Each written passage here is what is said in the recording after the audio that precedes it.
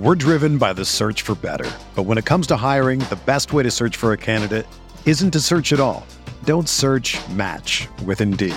Indeed is your matching and hiring platform with over 350 million global monthly visitors, according to Indeed data, and a matching engine that helps you find quality candidates fast.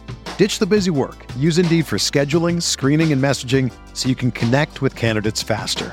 Leveraging over 140 million qualifications and preferences every day, Indeed's matching engine is constantly learning from your preferences, so the more you use Indeed, the better it gets. Join more than 3.5 million businesses worldwide that use Indeed to hire great talent fast. And listeners of this show will get a $75 sponsored job credit to get your jobs more visibility at Indeed.com/Blue Wire. Just go to Indeed.com/Blue Wire right now and support our show by saying that you heard about Indeed on this podcast. That's Indeed.com/Blue Wire. Terms and conditions apply. Need to hire? You need Indeed.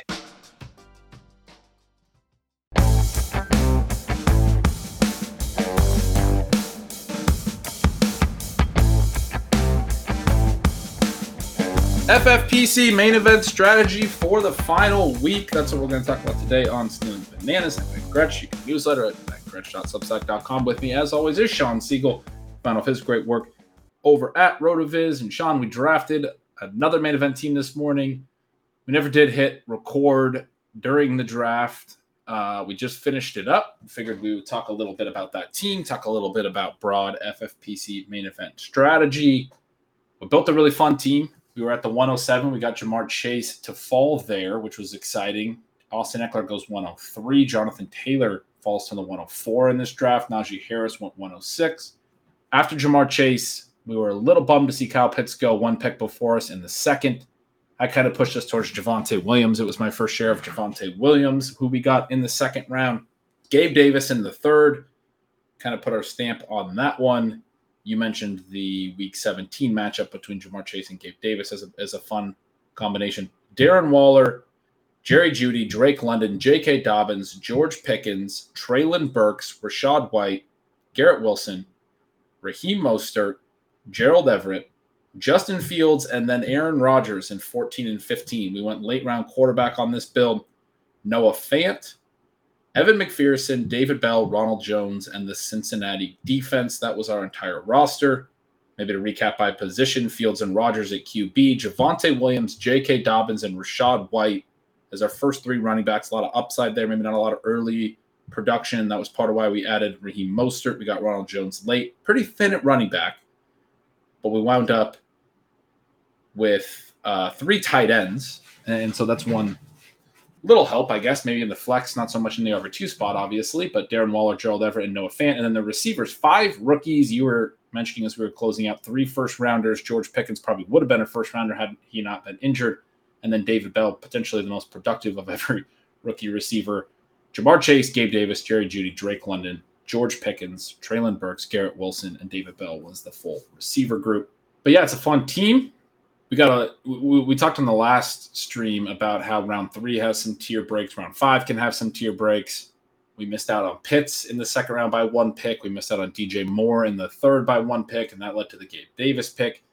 We're really excited to get Jerry Jeudy at 507, but Deontay Johnson was the guy we were even more excited to potentially get to fall there. He went 506. We were in a room where some guys fell, but we kind of were just 1 pick away from being in front of where we wanted to be in for some of these tier breaks, but still wound up with a really fun team.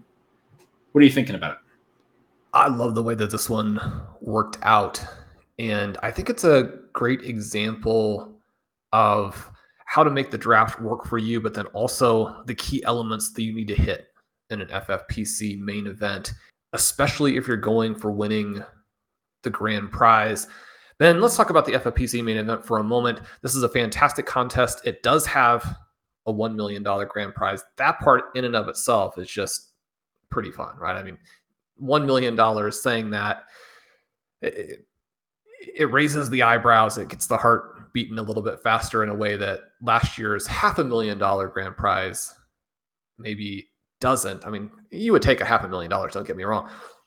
But this contest is so much fun. They sold out early last year. They didn't have as many drafts in the last week as a result. This year, they're going to be a ton of drafts in this last week. They're going to be drafts on Friday and Saturday. I think that once that first game hits, you have even more sort of adrenaline in your system. You can't wait to do a few more drafts. You're thinking, man, if I'd only had 2 or 3 more with my college buddies, with my coworkers, and then you look up and, this is your chance because you have this really cool format that you can draft after that Thursday night game. This is the perfect week for drafting. So this is why we have the FFPC main event strategy session here. We're going to hit on some of the big concepts or the big characteristics that you need to have on your team. The first thing that we see, and you mentioned those tier breaks, if you have a pick in the back third, you have to take advantage of the elite tight end. That's your one big trump card in this draft. We saw Travis Kelce go at the 11th pick. We saw Mark Andrews at the 203.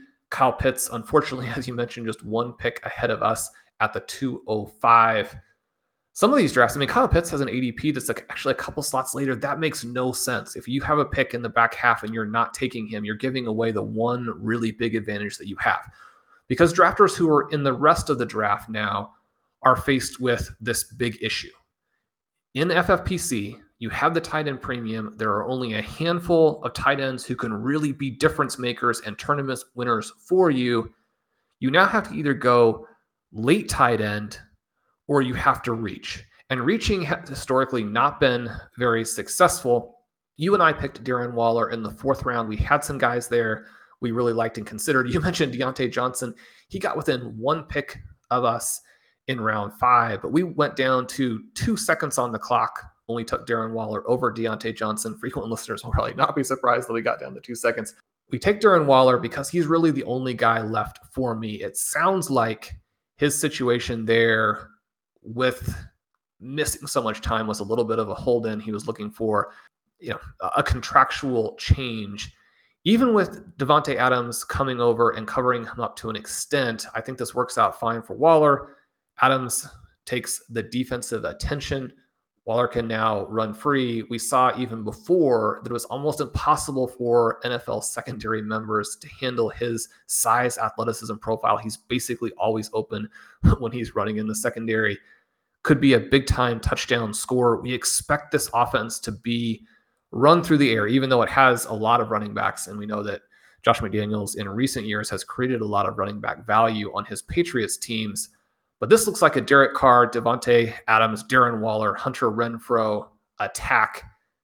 They're going to need to keep pace in a frenetic and extremely competitive AFC West with the Chiefs, the Chargers, and the Denver Broncos. I think that after Waller, there's a massive tier break. The other ultra-talented tight end and proven tight end in the NFL is George Kittle. But if there's one player who suffers immensely from the change in the offense, I think that it's Kittle. There's a different way to look at it where you say if all 3 of those guys cannibalize the overall upside, they siphon targets from each other, then maybe you actually want to bet on the tight end, since if one player makes a difference, it would make the most difference at tight end. But I think that's where I actually get worried when I'm looking at that 49ers offense. In this draft, Dalton Schultz actually goes ahead of Kittle. TJ Hawkinson goes 1 pick after Kittle. I love Hawkinson, but again, these seem like tight end reach picks. Dallas Goedert goes in round 6. Dawson Knox goes in round 8. Zach Ertz in round 8. Zach Ertz before Dawson Knox in round 8. And so that's the first big decision that you have when you're an FFPC main event. How do I get that elite tight end production? And if I don't get it, what's my plan to make sure I don't overpay? And who can I get later to kind of close the gap? And we've talked about that. When we don't take the elite tight end, those next tiers from an opportunity cost perspective are tough because you have to sacrifice some real upside and you're not necessarily fixing the issue you have. I would point back to an article I wrote in my Substack maybe last week, somewhat recently, titled "The Draft Doesn't Care What Your Needs Are," where I think drafters understand the value of the elite tight end, and yet when they don't get profiles that they're looking at, they're going down to the next ones. Or certainly they're probably very excited about Dalton Schultz or about TJ Hawkinson, about Dallas Goedert, but I think a fair accounting of what their range of outcomes is would make that would make those picks tough. Part of the, on our last show, we talked about this 5th round and how the math doesn't really work out, where you can't typically at about 507 where we picked, or 509 where another drafter got Rashad Bateman, someone we took at 501 in our last pick. You can't typically get that type of receiver later into the 5th round. The math worked out in this one because Dalton Schultz and T.J. Hawkinson were both off the board, with those guys still on the board, with Deontay Johnson still on the board, as well as A.J. Dillon going before that point, Elijah Mitchell as well. Very interesting 503 pick, I thought. That pushed down Deontay Johnson, Jerry Jeudy, even Bateman goes, though, at 509. So even some of what we were talking about with that math equation didn't really pan out. Metcalf fell all the way to 602, and Elijah Moore was the one guy we talked about at this 5-6 turn that can be there.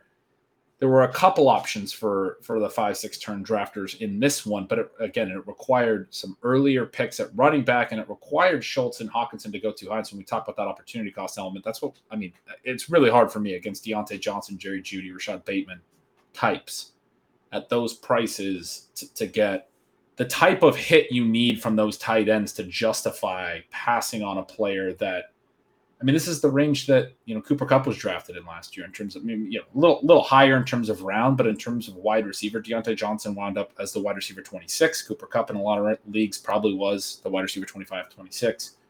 We've talked a little bit about how Deontay Johnson's profile with all those targets could look like the player that is a top 10 receiver this year. Maybe not, he's not a Cooper Kupp type hit.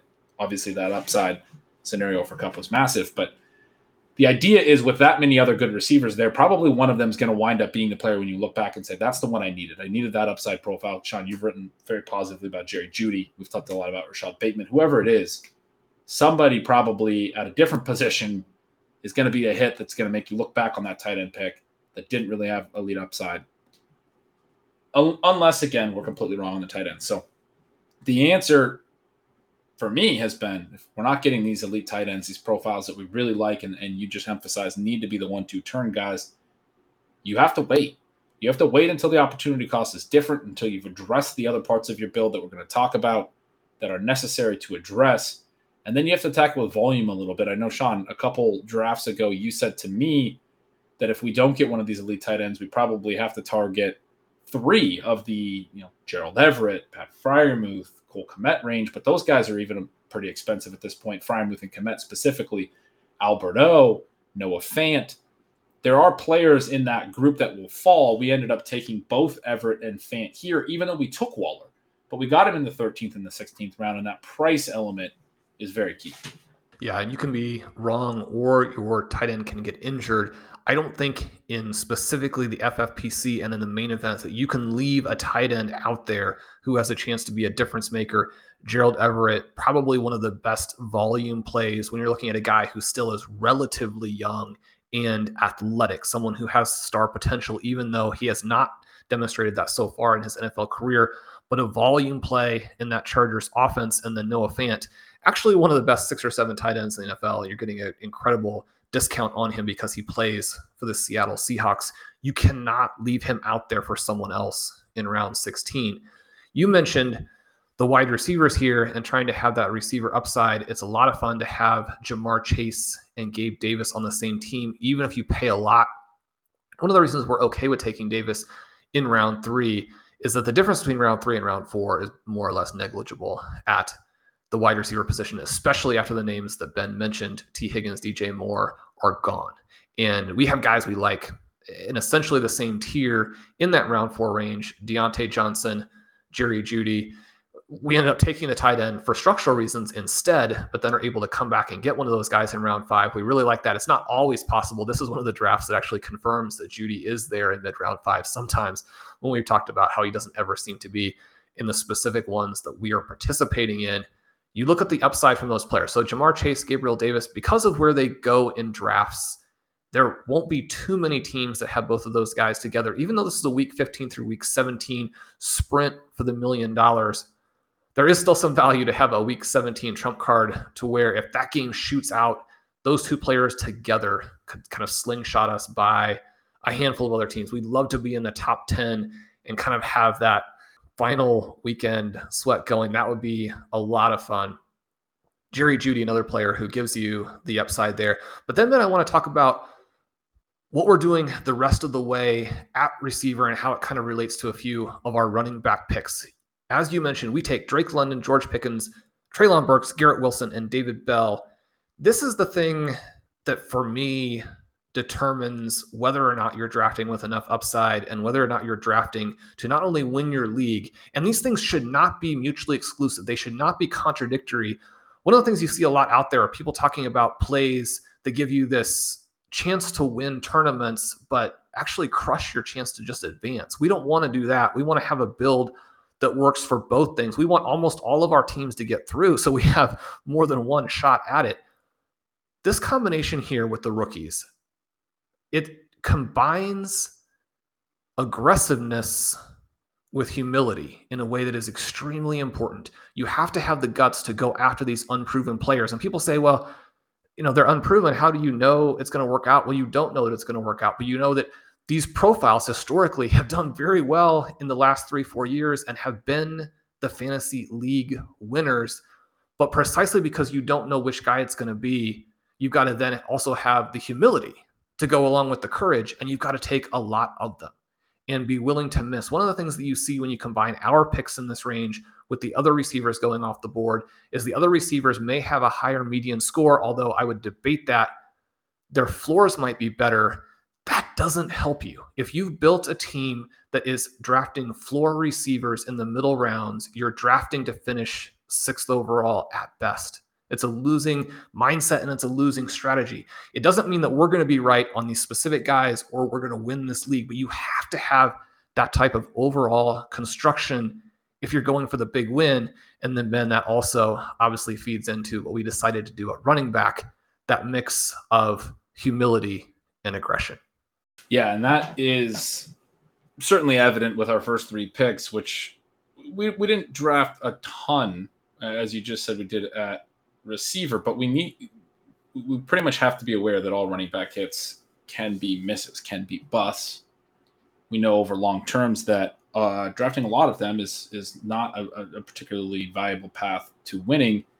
Javonte Williams, there is some concern there, but he is a guy that I certainly wanted to get some exposure to at his age and at his development level. Very good rookie season, had a 28 PPR point game in his one start, had 20-point games on either side of that game when Melvin Gordon was banged up and returning from injury, has shown the weekly upside, was a 21-year-old rookie last year going into year 2. There's a lot of profile elements that are favorable there. J.K. Dobbins, another guy that may not be particularly reliable, but we're shooting for the upside, and we're ultimately acknowledging that almost any running back pick can fail for you, and the high floor ones like you talked about at receiver in particular are not going to help you in the dead zone. To get Dobbins at 707, you compare him to some of the other picks that went in that 5, 6, 7 range. I would argue a lot of those guys are going to be a lot more stable than Dobbins, but also have a lot lower potential to be difference makers based on the long-term trends on the running back dead zone. Another thing I wrote about on my Substack recently, if you want to read more about the logic and the results behind that. Rachaad White, another player, might not have much standalone value at all, but in an offense that generates a ton of high-value touches, ton of passes to the running backs, ton of green zone touches, if Leonard Fournette were to miss, has clear upside. If you're going to take the running backs, I think you have to be swinging at weekly upside, not season-long floor, weekly upside. And that's what I think we have here. I think all 3 of these guys, I can make a case, could have 30-point games this season. Are there scenarios where Javonte Williams is a disappointment in the second round, or J.K. Dobbins is never healthy, or Rachaad White never actually plays because Leonard Fournette plays all 17 games? Of course there are. Part of the bet. We're driven by the search for better. But when it comes to hiring, the best way to search for a candidate isn't to search at all. Don't search, match with Indeed. Indeed is your matching and hiring platform with over 350 million global monthly visitors, according to Indeed data, and a matching engine that helps you find quality candidates fast.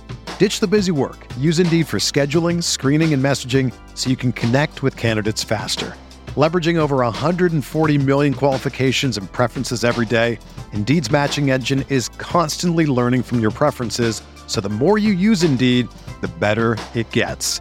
Join more than 3.5 million businesses worldwide that use Indeed to hire great talent fast. And listeners of this show will get a $75 sponsored job credit to get your jobs more visibility at Indeed.com/Blue Wire. Just go to Indeed.com/Blue Wire right now and support our show by saying that you heard about Indeed on this podcast. That's Indeed.com/Blue Wire.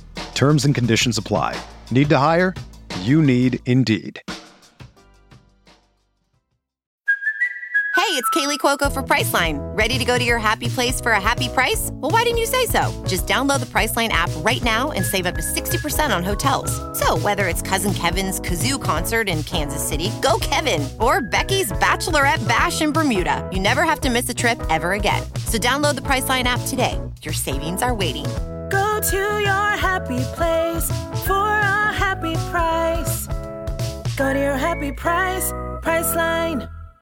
But I don't think we're necessarily losing that bet, even if we're losing on the individual thesis for each player there, because we drafted Raheem Mostert in round 12. He could be a floor play. He could be a ceiling play. We don't really know. But one of the things about picking Dobbins and White, you think back to the logic of zero RB, right? And the idea is that we have the wide receiver firepower to carry us through, and we'll find running back value along the way that allows us to win these tournaments. That's been proven over and over and over again that it works. But you could also layer in a few of those guys in the original draft. So we're almost just thinking of J.K. Dobbins as an extra pick in there. He's an extra shot that if you go pure zero RB, you don't have. We now have him for the second half of the season or whenever he comes around. You want to be thinking about what are the possible lineups that I could have in weeks 15 through 17, and how would those lineups compare to other teams in the shootout? If we get to there, and one of the things too with some of these guys is that the fewer teams that actually have them and have them as the players they need to have in the lineup, the better your chances of having the team that wins, right? So there's a uniqueness element in addition to the upside element here. On our zero RB show, one of the claims that I made, and obviously it's a debatable claim, it's one that I think is interesting for discussion, but I argue there's no penalty for doing it. If you take J.K. Dobbins in round 7 right now and structure the rest of your draft the right way, right? It's not just taking him, but and structure the rest of your draft the right way, there's no penalty for that.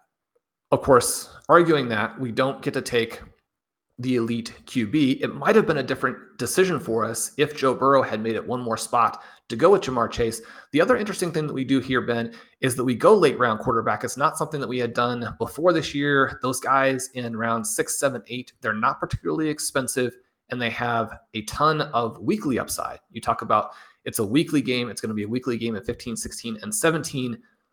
Justin Fields and Aaron Rodgers in 14 and 15. We kind of wanted to take a couple of QBs in some of our previous main event drafts, and it didn't make sense. You mentioned as we were kind of talking through it, trying to decide here, because it wasn't even clear to us that we would take Aaron Rodgers in round 15. Amir Abdullah, who goes at the 15-16 turn, was another option. When you're looking at what's the penalty for taking a Dobbins, what's the penalty for taking a White, well, you can take Amir Abdullah in round 15, and he's going to probably score as many points for you or be within the amount that it doesn't matter as guys going in round 6 through 8, right? So again, no penalty. We decided to go Aaron Rodgers here. This can give us 2 chances to be right. It gives us a little protection for Justin Fields not hitting what we think. It also gives us a chance to play Romeo Doubs, who we did not draft in this particular draft, but is someone we have a lot of exposure to. There are some very sharp fantasy minds who are in love with Allen Lazard. They're going to have Christian Watson coming on at some point during the season in all likelihood. And as you mentioned, someone with some MVPs on his mantle going in round 15, that reinforces the fact that late rounds QB is still very viable here. And I think the other big kind of workshop point for me with this is that where you draft your QB has to depend, number one, on your overall roster. And then number two, if the board ends up being flat in a round where you can take an elite guy, and if it gives that player to you, you don't want to force it because it's not the only option in 2022. It's definitely not. And you talked a lot about Rodgers there, but we have talked a lot about Fields being the preferred late round quarterback. He's the guy we had our eye on sort of from the moment we determined we were going late round quarterback, not elite QB, in part because of that Dobbins pick. And in the 8th, we wound up passing on Trey Lance for George Pickens. That was in part because we only had, to that point, 4 receivers. We knew we needed to get more receiver firepower. We wind up taking Treylon Burks in the 9th, Garrett Wilson in the 11th. You could argue with the 2 QBs and the 3 tight ends, we did not get to enough depth at running back, especially with those picks at wide receiver in the middle. That is an element that will be a challenge, but it's where are you making your bets? And we just talked about the weekly upside at the running back position. We have weekly upside at the tight end position. We talked about that. For anyone who's questioning, I was kind of being dismissive of Dalton Schultz and TJ Hawkinson over a range of receivers that you noted right after, Sean. We did take Waller over Deontay Johnson.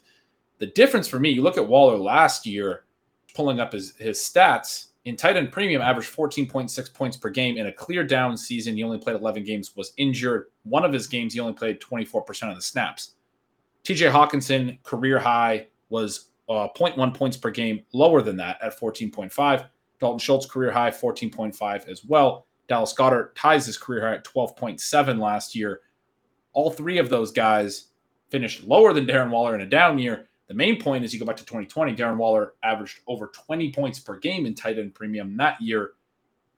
His range, if you just look at raw points scored, indicates that there's a lot of weekly upside there and that makes him a pretty viable pick. Obviously, there's more to the equation than just past fantasy points. That's the type of thing that we talk about all the time. But it is important to consider why we're saying what we're saying. And I just wanted to defend that because Dalton Schultz went a few picks after. TJ Hawkinson went a few picks after. There's a pretty quick and easy argument for why Waller is worth that opportunity cost and those guys are not. But as we look at having Waller with that weekly upside and we look at where we're at running back, we're going to have enough firepower at receiver with this depth and with all these rookie receivers. A lot of people think of the rookie receivers as very uncertain. I wrote recently about not just Jamar Chase's last year, but Justin Jefferson coming from the middle rounds in redraft was a top 10 receiver the year before. Amon-Ra St. Brown last year, over the last 6 weeks, was the wide receiver 2. A.J. Brown, going back to 2019, was the wide receiver 2 from week 12 on. I think he was wide receiver 6 from week 9 on when he started to get full playing time. There's certainly upside at receiver for rookies, top 10 upside, elite upside. And when you have this much redundancy as you're talking about, Sean, knowing that we're going to have misses, we're not just sprinkling in one rookie and hoping that we hit that guy. It's tougher that way. Part of our entire draft philosophy is built around getting enough wide receiver firepower, enough depth, not just shooting for the floor plays as you've already laid out. We have London, we have Pickens, we have Burks, we have Wilson. We even add David Bell late, as opposed to continuing to add to our running back build to make sure that we have enough cracks at the type of wide receiver upside that can pair with Chase, Davis, and Judy. And even if one of those guys were to miss, maybe 2 of our rookies come up and pair so that we have at least 4 minimum to be able to play 4. Ideally more like 6. That's the typical goal, to have plenty of upside at wide receiver. There will be a little bit of question with running back floor. This is more aggressive than we've been. You talked about Amir Abdullah. We did consider getting more of a floor running back for this build, but we will get off to a start in that area with Raheem Mostert. He's somebody we're probably going to start week 1. Looks like he's going to play a decent number of snaps alongside Chase Edmonds in Miami. And then we're going to have to figure it out to a certain degree. But ideally, J.K. Dobbins will be back at a certain point and healthy. And that is the position that you can try to play through the waiver wire a little bit. There should be ads after week 1, roles that we didn't expect, players that aren't drafted every year that we see enough in week 1 at running back to you can get a floor play out of them at least in week 2. And they're not even necessarily the Elijah Mitchells who went for massive amounts of fab last year after week 1. But the Cordero Pattersons after week 1 was free and was widely available after the week 2 waiver run, where he got a lot more expensive in the leagues where he didn't get picked up. There's several more examples than just those 2, but we will address certainly the running back floor element. That is probably the least important part of the entire build. You have to have the upside. You have to have the firepower on the weekly firepower. You talk about the week 15 to 17 shootout, Sean, and we have Shots at the running back upside, plenty of shots at receiver, because you're not going to find the wide receiver upside on the waiver wire. We have the upside baked in at tight end. We go late round QB. We're hopeful that with Fields and Rodgers, we have enough there as well. Those are the things, as I see it, that you have to check. The boxes that you have to check is enough upside at every position. And I think one of the things that is happening in 2022 is that running back production is so cheap and so plentiful that it can kind of trick you into this mindset of, okay, we need to draft a lot of that and make sure that we have it on the roster, that we don't take unnecessary risk when, you don't want to take unnecessary risk. But in this particular draft, for example, it made a lot more sense to get those multiple QB paths. It made a lot more sense to make sure we didn't leave potentially elite tight ends out there. It made a lot more sense to make sure we got David Bell, who has really virtually no competition there in Cleveland. And if he develops the way that we're expecting, I mean, that's the way to play a Deshaun Watson end of the year arrival, not through Watson himself in all likelihood. You want to get those things because all of those points are going to still be available on the waiver wire at the running back position. I think that now that it's so easy to do, it can sometimes trick us into a suboptimal build because we're thinking, okay, we want to have those running back points. What you want to have is the roster that is best set up to evolve properly as the season goes along. Ben, when we look at the rest of these teams here, we're not necessarily going to break down our opponents, but what are some other things that you're thinking in terms of final points to leave for drafters for this version of the FF main event workshop? We do see a running back start out of the 101 that then has 4 consecutive wide receivers and Kyler Murray. Without knowing particularly what those picks are other than Murray, obviously I think you're going to be excited about that way to play it out of the 101. If you have a more conservative approach to drafting, that will definitely work. This draft was interesting because we didn't have much in the way of robust running back. We did have a team out of the 103 who took 6 running backs in the first 10 rounds, probably a little too running back heavy there. We actually have a team that starts Diggs, Lamb, and then has 4 running backs in their next 6 picks, maybe a little bit running back heavy there, although some of the specific players on that team are a lot of fun. You mentioned that we took Javonte Williams in round 2. That gives us a little bit of an anchor RB build. Some drafters in 2022 don't like to really ever get out of the first 2 rounds without a running back, but it still probably would have been our preference to do that. We drafted a team that was running back, and had 4 in the first 6, had a Barkley, Swift, Breece Hall, J.K. Dobbins teams, Hall and Dobbins in rounds 5 and 6. How are you feeling about that one? How do you like to start structurally in the first 6 rounds? Well, that one's kind of fun because we still were able to hit Lance and were able to get some pretty good receiver values late that really paid off on that bet. But it is the team I'm most concerned about of anything that we've drafted. The team in this draft here at the 10 hole is another pretty interesting one. You see a few more detours than we typically take early. Saquon Andrews' start is a really nice start. Get the anchor running back, get the elite tight end, Amon-Ra St. Brown, late 3rd, and then James Conner in the early 4th. Probably don't go Conner there, but you see him go in the 3rd a lot, and I think it's an interesting potential value pick to if Connor's able to stay healthy. There's certainly upside, I think, in Arizona's backfield. We've seen that from a lot of different backs there. Chase Edmonds, Kenyon Drake, and Connor himself last year. But the thing I like about it is right after that, start with 2 running backs in the first 3 and Mark Andrews. In rounds 5 through 8, 4 straight receivers and 2 more in the 4 rounds after that. Still got to 7 receivers by the end of round 12. Don't necessarily like all of the individual names mentioned there, but it is a way to talk about if you're going to take a couple of anchor running backs and an elite tight end, you better still probably have 7 receivers by about that round 12 range. They go late round quarterback. They wind up with just Kirk Cousins. Maybe there's not enough explosiveness at QB there. But at the same time, I think the receiving core and the picks that they made should still have enough firepower, could still have enough firepower. And if Andrews and Barkley and Connor are all very good picks, that team could be good. I probably wouldn't have been if I can critique in on Miles Sanders in the 9th and even Kenneth Gainwell in the 11th, who was a really nice value, those are picks that could have been used to potentially address quarterback a little bit more aggressively or continue to hammer wide receiver instead of going back to running back and then back to receiver a couple of times. That's another fun team in this draft. Are there any other ones that stand out to you? No, I think that sums up nicely what we're looking at. A lot of very good drafters here. As we always say, we like our team. We like how it's set up. Doesn't mean that we will win. It's a great competition because you don't know how it will play out.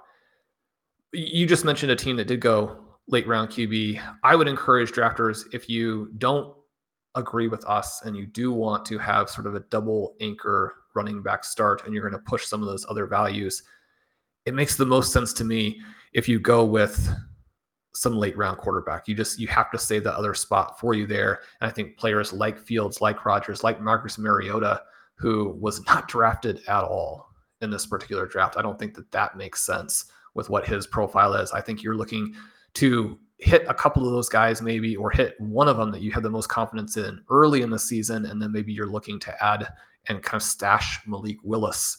You're looking for that path to have a hybrid QB who's inexpensive and yet helps you win the league. You get an extra pick if you go that route. You get an extra pick in some of the 9 through 13 round ranges, potentially, if you get that early tight end. So there are some things you can do to save picks if you want to approach it in a different way than we have. It's one of the reasons why this is so much fun. Make sure that your draft fits together and the story that you're telling with your draft is one that is internally consistent with enough upside.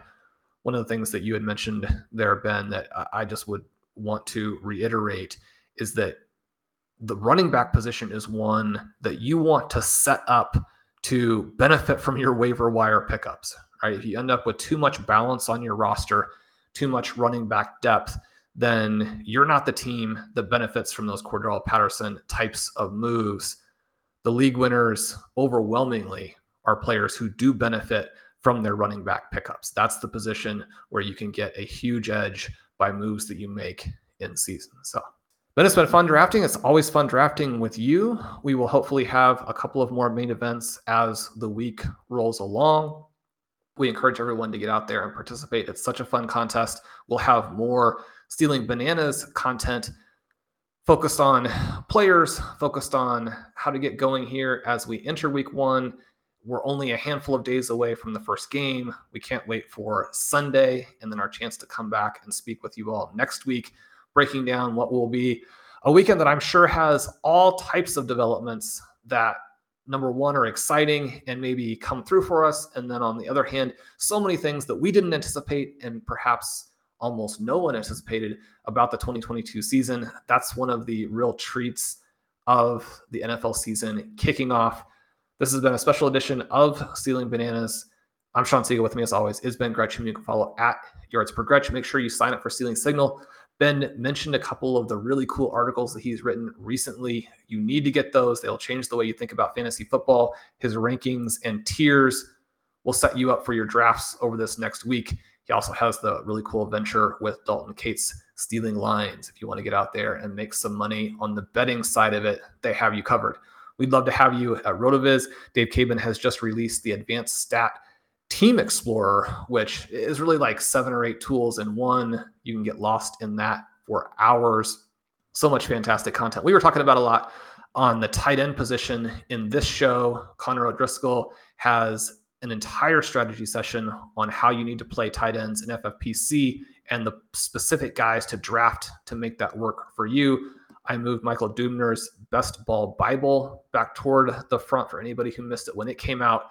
Best ball tournaments, just like the main event, fast and furious over this week. If you haven't read Connor, if you haven't read Michael, they will change your approach to best ball, upgrade it, help to put you in a position where you can win these big tournaments.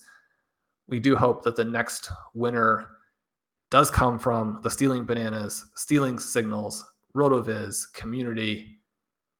And then once more, I just want to mention the contest. Everybody participated in that. It really blew us away. We thank you so much. If you haven't had a chance, you can still leave us a rating and review. Those help us out with the algorithm. Subscribe to the feed to make sure you get all of these special shows when they don't follow the exact tempo. And then I think that does it for us. It's been a really fun couple days. We'll be back with you guys soon.